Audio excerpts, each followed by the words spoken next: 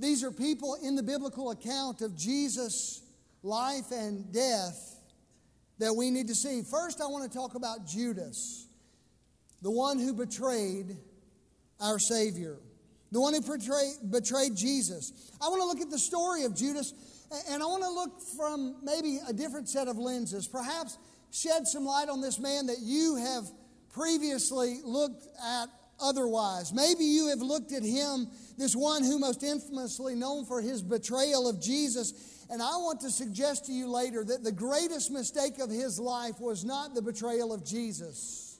Some of you would say that's the obvious thing. He walked away from the Lord. He betrayed the Lord. But I want you to see that's not the worst thing that Judas did. Now, as we consider Judas, before we come to our passage of Scripture for the day, it's easy for you and me to picture Judas as some dark-eyed villain. We look at him and say his soul was darkened. He was an evil man. He was a despicable man. We know what he did for a mere 30 pieces of silver. And we look at Judas and we look at him and we point fingers toward him and say this man was simply evil. But the reality is, if you and I were chosen to pick which one of the disciples would have betrayed Jesus, you couldn't do it. And the reason I say that is because they couldn't either. Do you remember the scene just before Jesus is to go and face his trial and then ultimately his crucifixion? He gathers his disciples together at a table. And at that table, he says, one of you will betray me. And what do they begin to say to one another and to Jesus? Lord, is it Judas? No, they didn't say that.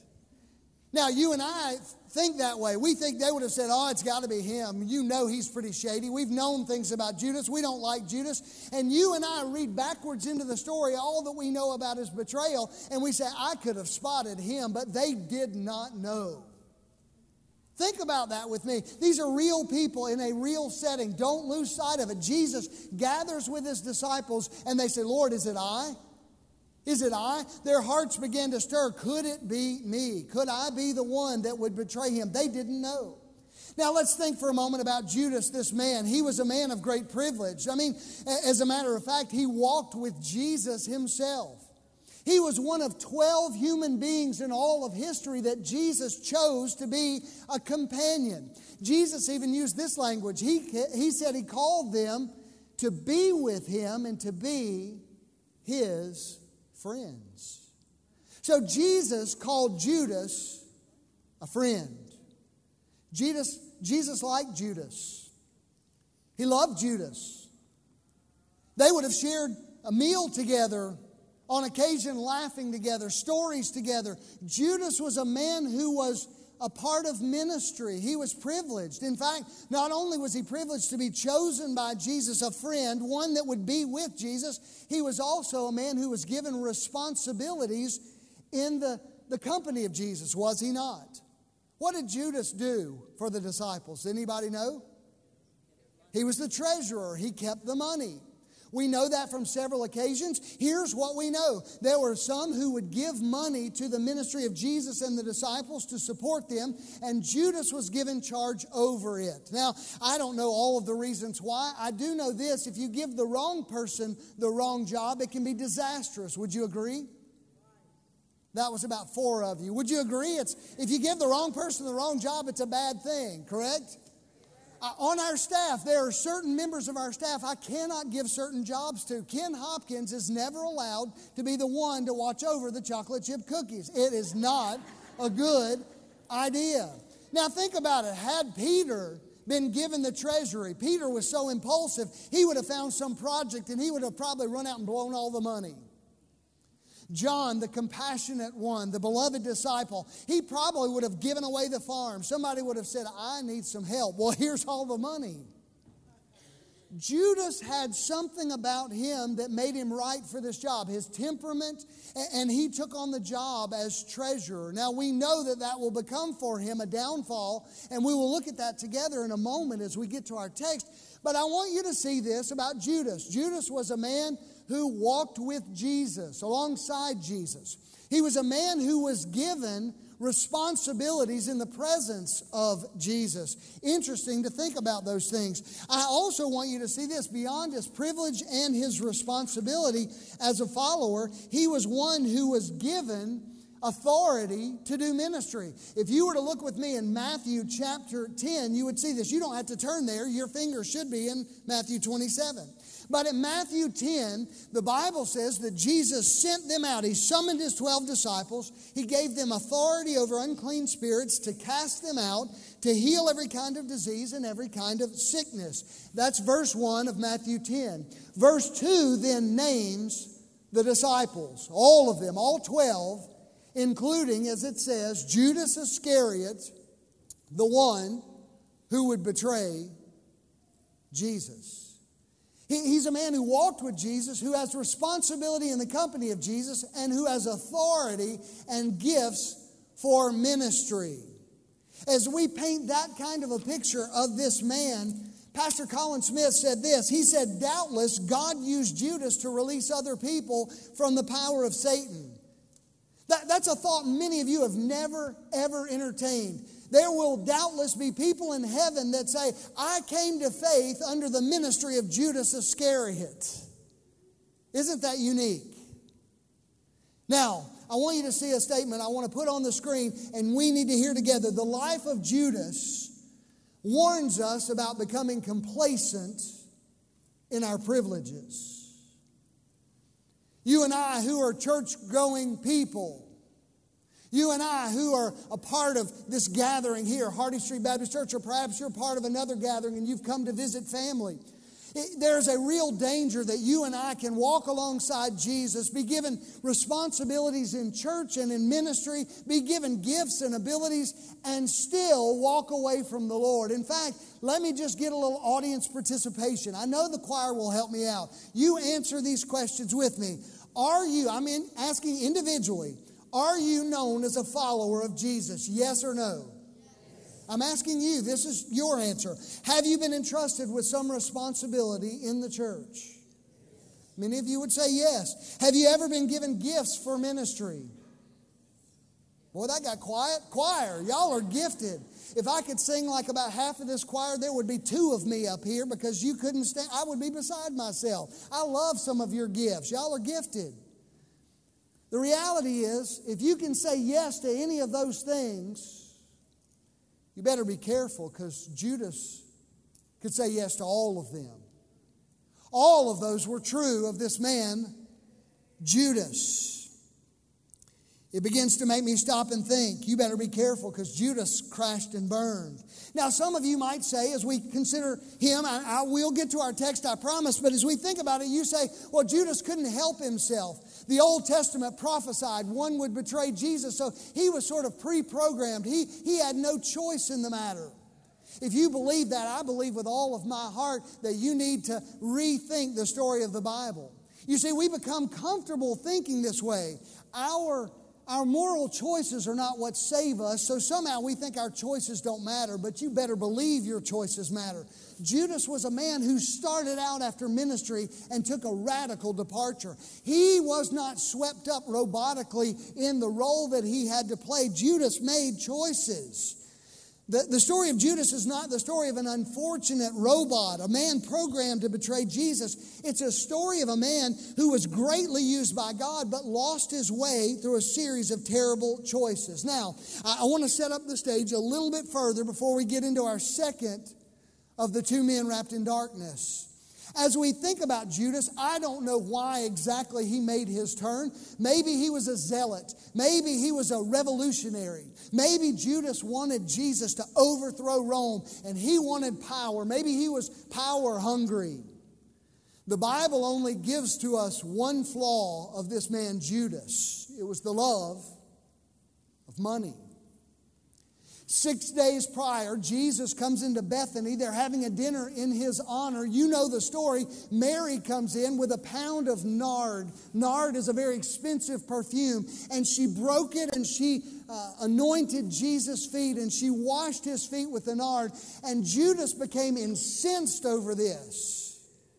The Bible says that it was worth a year's wages. I don't know what that means to you. A year's wages may mean $20,000. It may mean $20 million. I don't know what that means to you, but a year's wages is a lot. And Judas, as the one who was the treasurer, was incensed at this waste. Now, we learn from John exactly why. John said this. John called him out.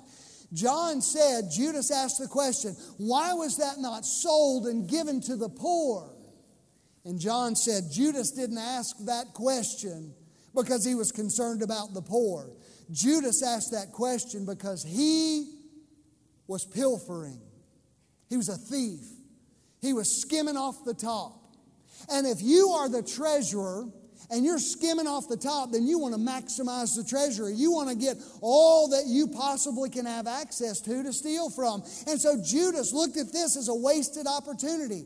It made me think about other opportunities. I imagine when the rich young ruler came to Jesus, Judas probably saw that as an opportunity.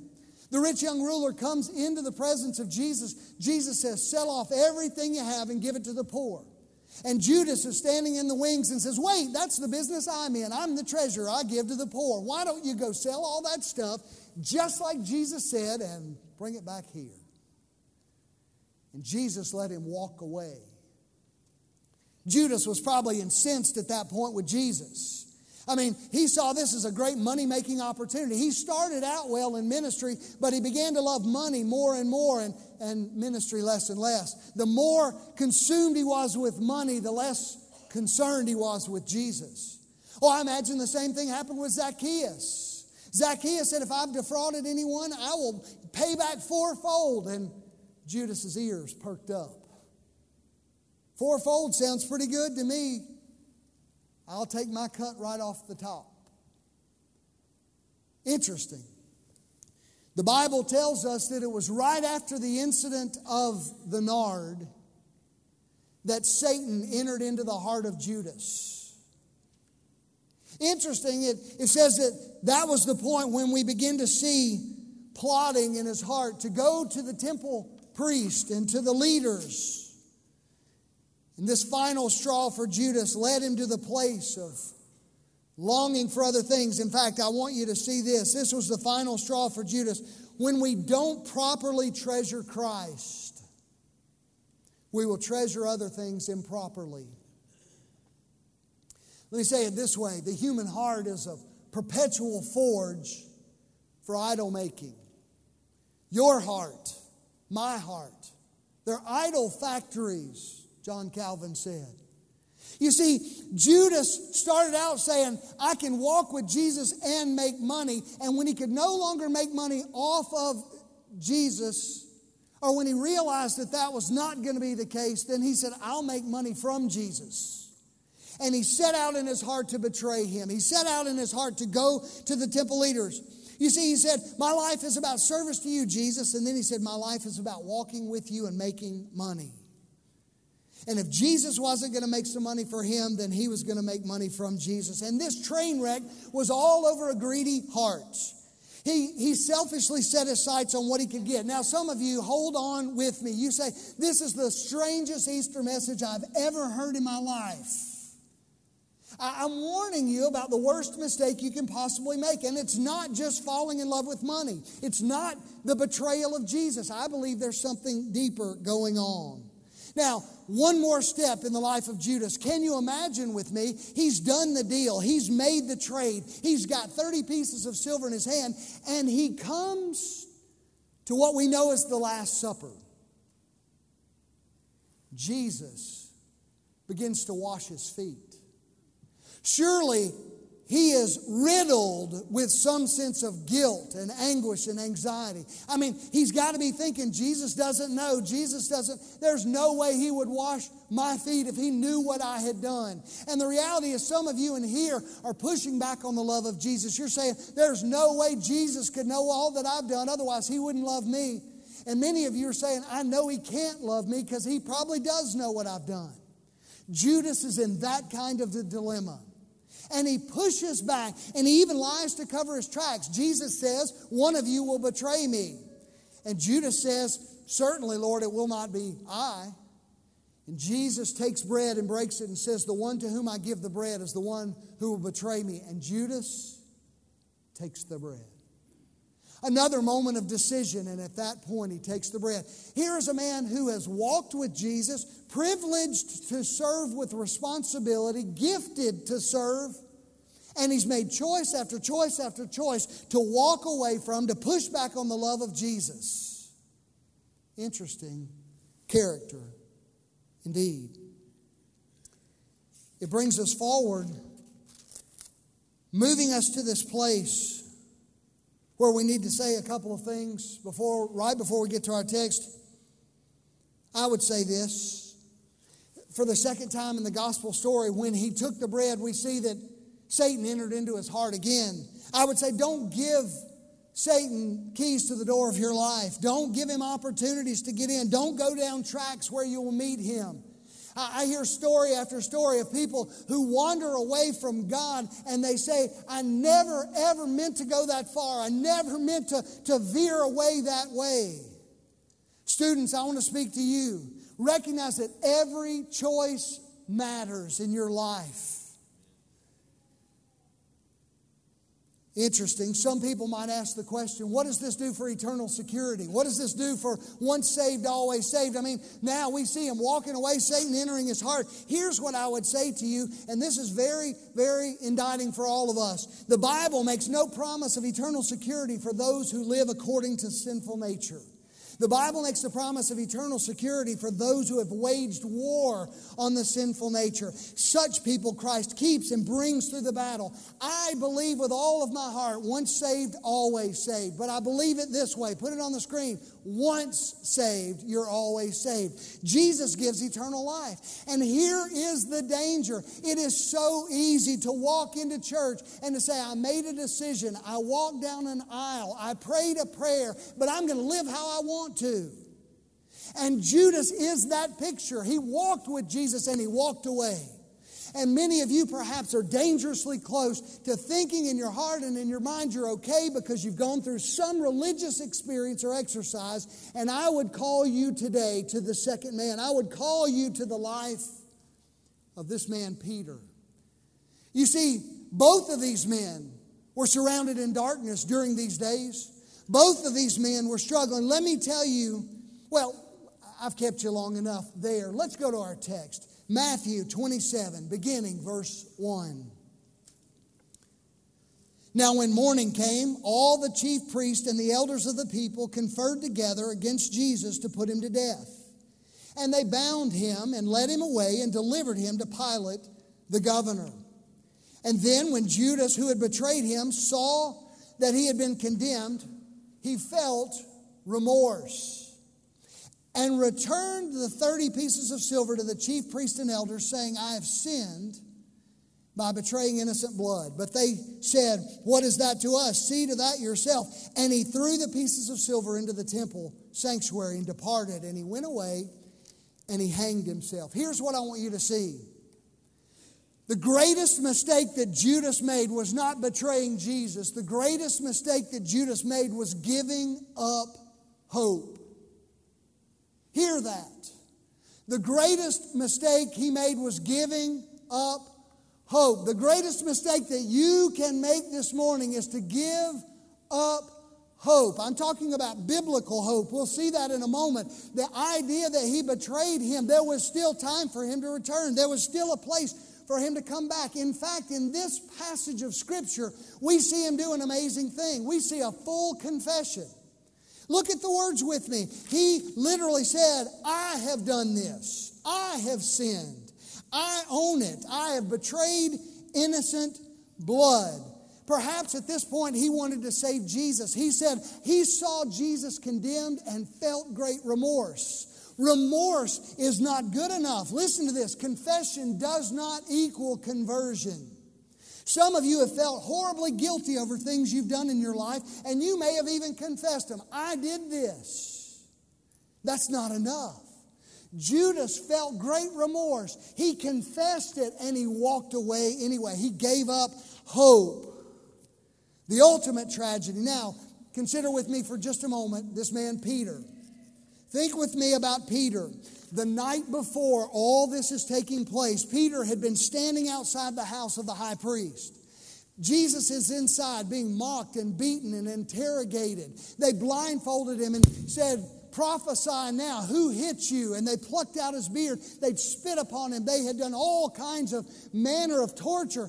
And they're pushing and pressing on Jesus. And Peter on the outside with greater and greater intensifying focus denied the Lord. Jesus told him it would happen. I don't know that man. I'm not associated with that man. He even called down curses upon himself and in blasphemous terms denied Jesus. The gospel writer gives us a picture of Jesus being dragged back out into the courtyard. And as he comes across the courtyard, he and Peter lock eyes and the rooster crows. And Peter realizes that he's denied the Lord over and over and over again. And the Bible says something interesting. It says that Peter went out and wept bitterly. So we see two men standing in darkness, surrounded by despair, disgust. They've both denied the Lord. They've both betrayed their friend. Yet one turns to life and one turns to death. And that's what I want you to see this morning. All of the buildup, all of the introduction is to take us back to this place. We're back to where we started. Judas who betrayed and Peter who denied, but there's a great difference in the two. Here's the difference. Judas was filled with remorse. Peter found repentance. You say, Pastor, what is the difference in remorse and repentance? I'm so glad you asked this Easter Sunday morning. Remorse says this. Remorse says, I have wasted my life. Can you hear that in the voice of Judas? He said, wait, I didn't mean for him to be condemned. He's innocent. If I can only go back and testify, I don't want this money anymore. Please, I pray that he would be set free. And he had a longing because of his remorse, his guilt. I want to make this right. I want to turn back the clock. I've wasted my life. And he threw the money down and he went out and he hanged himself. But repentance looks to Christ and says, I'll give you my life. I have no other place to turn. I have made a mess of things. I have ruined things. I have wrecked my life. Oh, but there's hope in Jesus.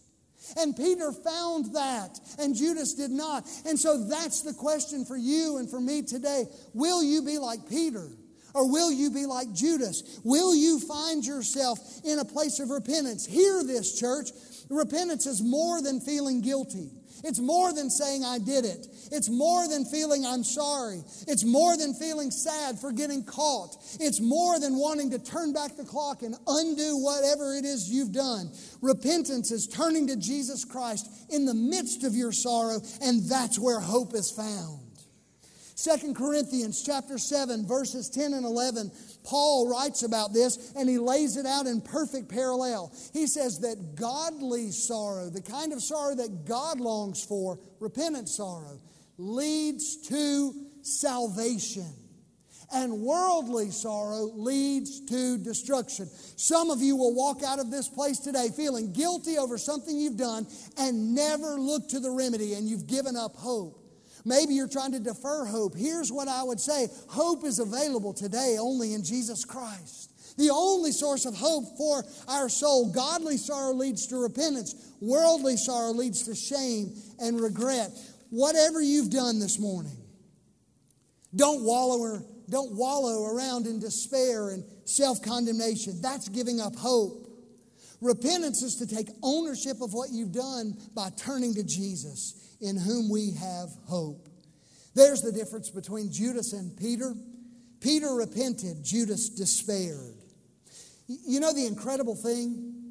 As we stand here on an Easter, a Resurrection Sunday, Peter is in this place of weeping bitterly, but it was only 2 days later after that point that Jesus rose from the grave and Peter saw him and he experienced life. He experienced hope. He experienced joy beyond a measure. And where was Judas at that moment? Judas did not experience the power of the resurrection because of his worldly sorrow and giving up hope. He walked away. Here's what I would say to you this morning. Don't give up hope before it is too late. Trust Him. Turn to Him in your full confident assurance that your hope is found in Jesus alone. That's your choice today. To turn in on yourself and say, I've wasted my life and am being closed in darkness, or to look up to Jesus and say, with all my mistakes, with all of my choices, with all of my failures, Jesus, I come to you. Take it. Take my life. Take it like a potter would take a piece of clay. There is hope in Jesus. Today you can turn in or you can look up. Now, I would imagine that somebody would want to take me to a task. Some Bible scholar would say, are you saying to me, Pastor, that Judas could have been saved? Could have been forgiven? Yes! Jesus went to the cross to save sinners.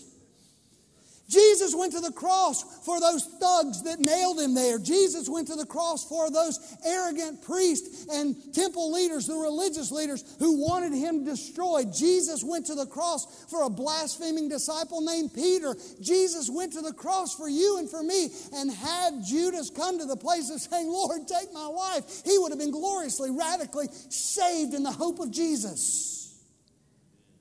He's ready to forgive you today. And the tragedy of Judas is that he never came to Jesus. For you and me, Christ is ready to forgive all who will come in repentance. Church family, just put your pew belt on for a moment. Never should we give up hope. Why? Because the cross is big enough to cover your sin. The blood of Jesus is rich enough to cleanse your guilt. The love of Jesus is strong enough to reach you right where you are. And the power of Jesus is enough to give you eternal life. If that's not enough to make us shout, I don't know what is. Now, I want to make sure that you hear this. I'm calling upon you to action this day. I realize it's Easter. You have other plans, family plans. But the most important thing you can do is consider this one word, hope. Are you living in hope that springs from the resurrection? Come to Him. Believe in Him. Find your hope in Him.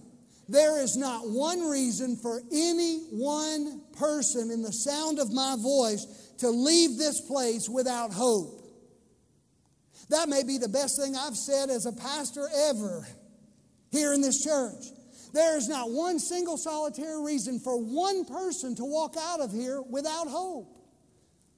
Let me say a word to some of you that are nearing perhaps a season of your life where you've lived more decades behind than are ahead. It's never too late this side of eternity, and you're not too bad. Some of you may say, well, I've walked without the Lord for 50, 60, 70 years, Pastor. You don't know what I've done. You say, I'm too bad. I would take you back to the cross. A condemned thief in the 59th minute of the 11th hour of his life cries out to Jesus and says, Lord, remember me when you come into your kingdom. And Jesus saved that man. You may be on your last days or in your last days. You may be close to your last breath. You can cry out to Jesus. Use that breath today to turn to Him. There's hope. There's no one here beyond the scope. If you think you're too bad to be saved, you don't know the Jesus of the Bible. You don't know my Jesus. How arrogant is it to say that I can sin so powerfully that God cannot cleanse? Jesus saves. Jesus saves. He saved that man. It's not too late, and you're not too bad. There is a day that it will be too late. I share that not for any other reason but to say, place your hope in Jesus today.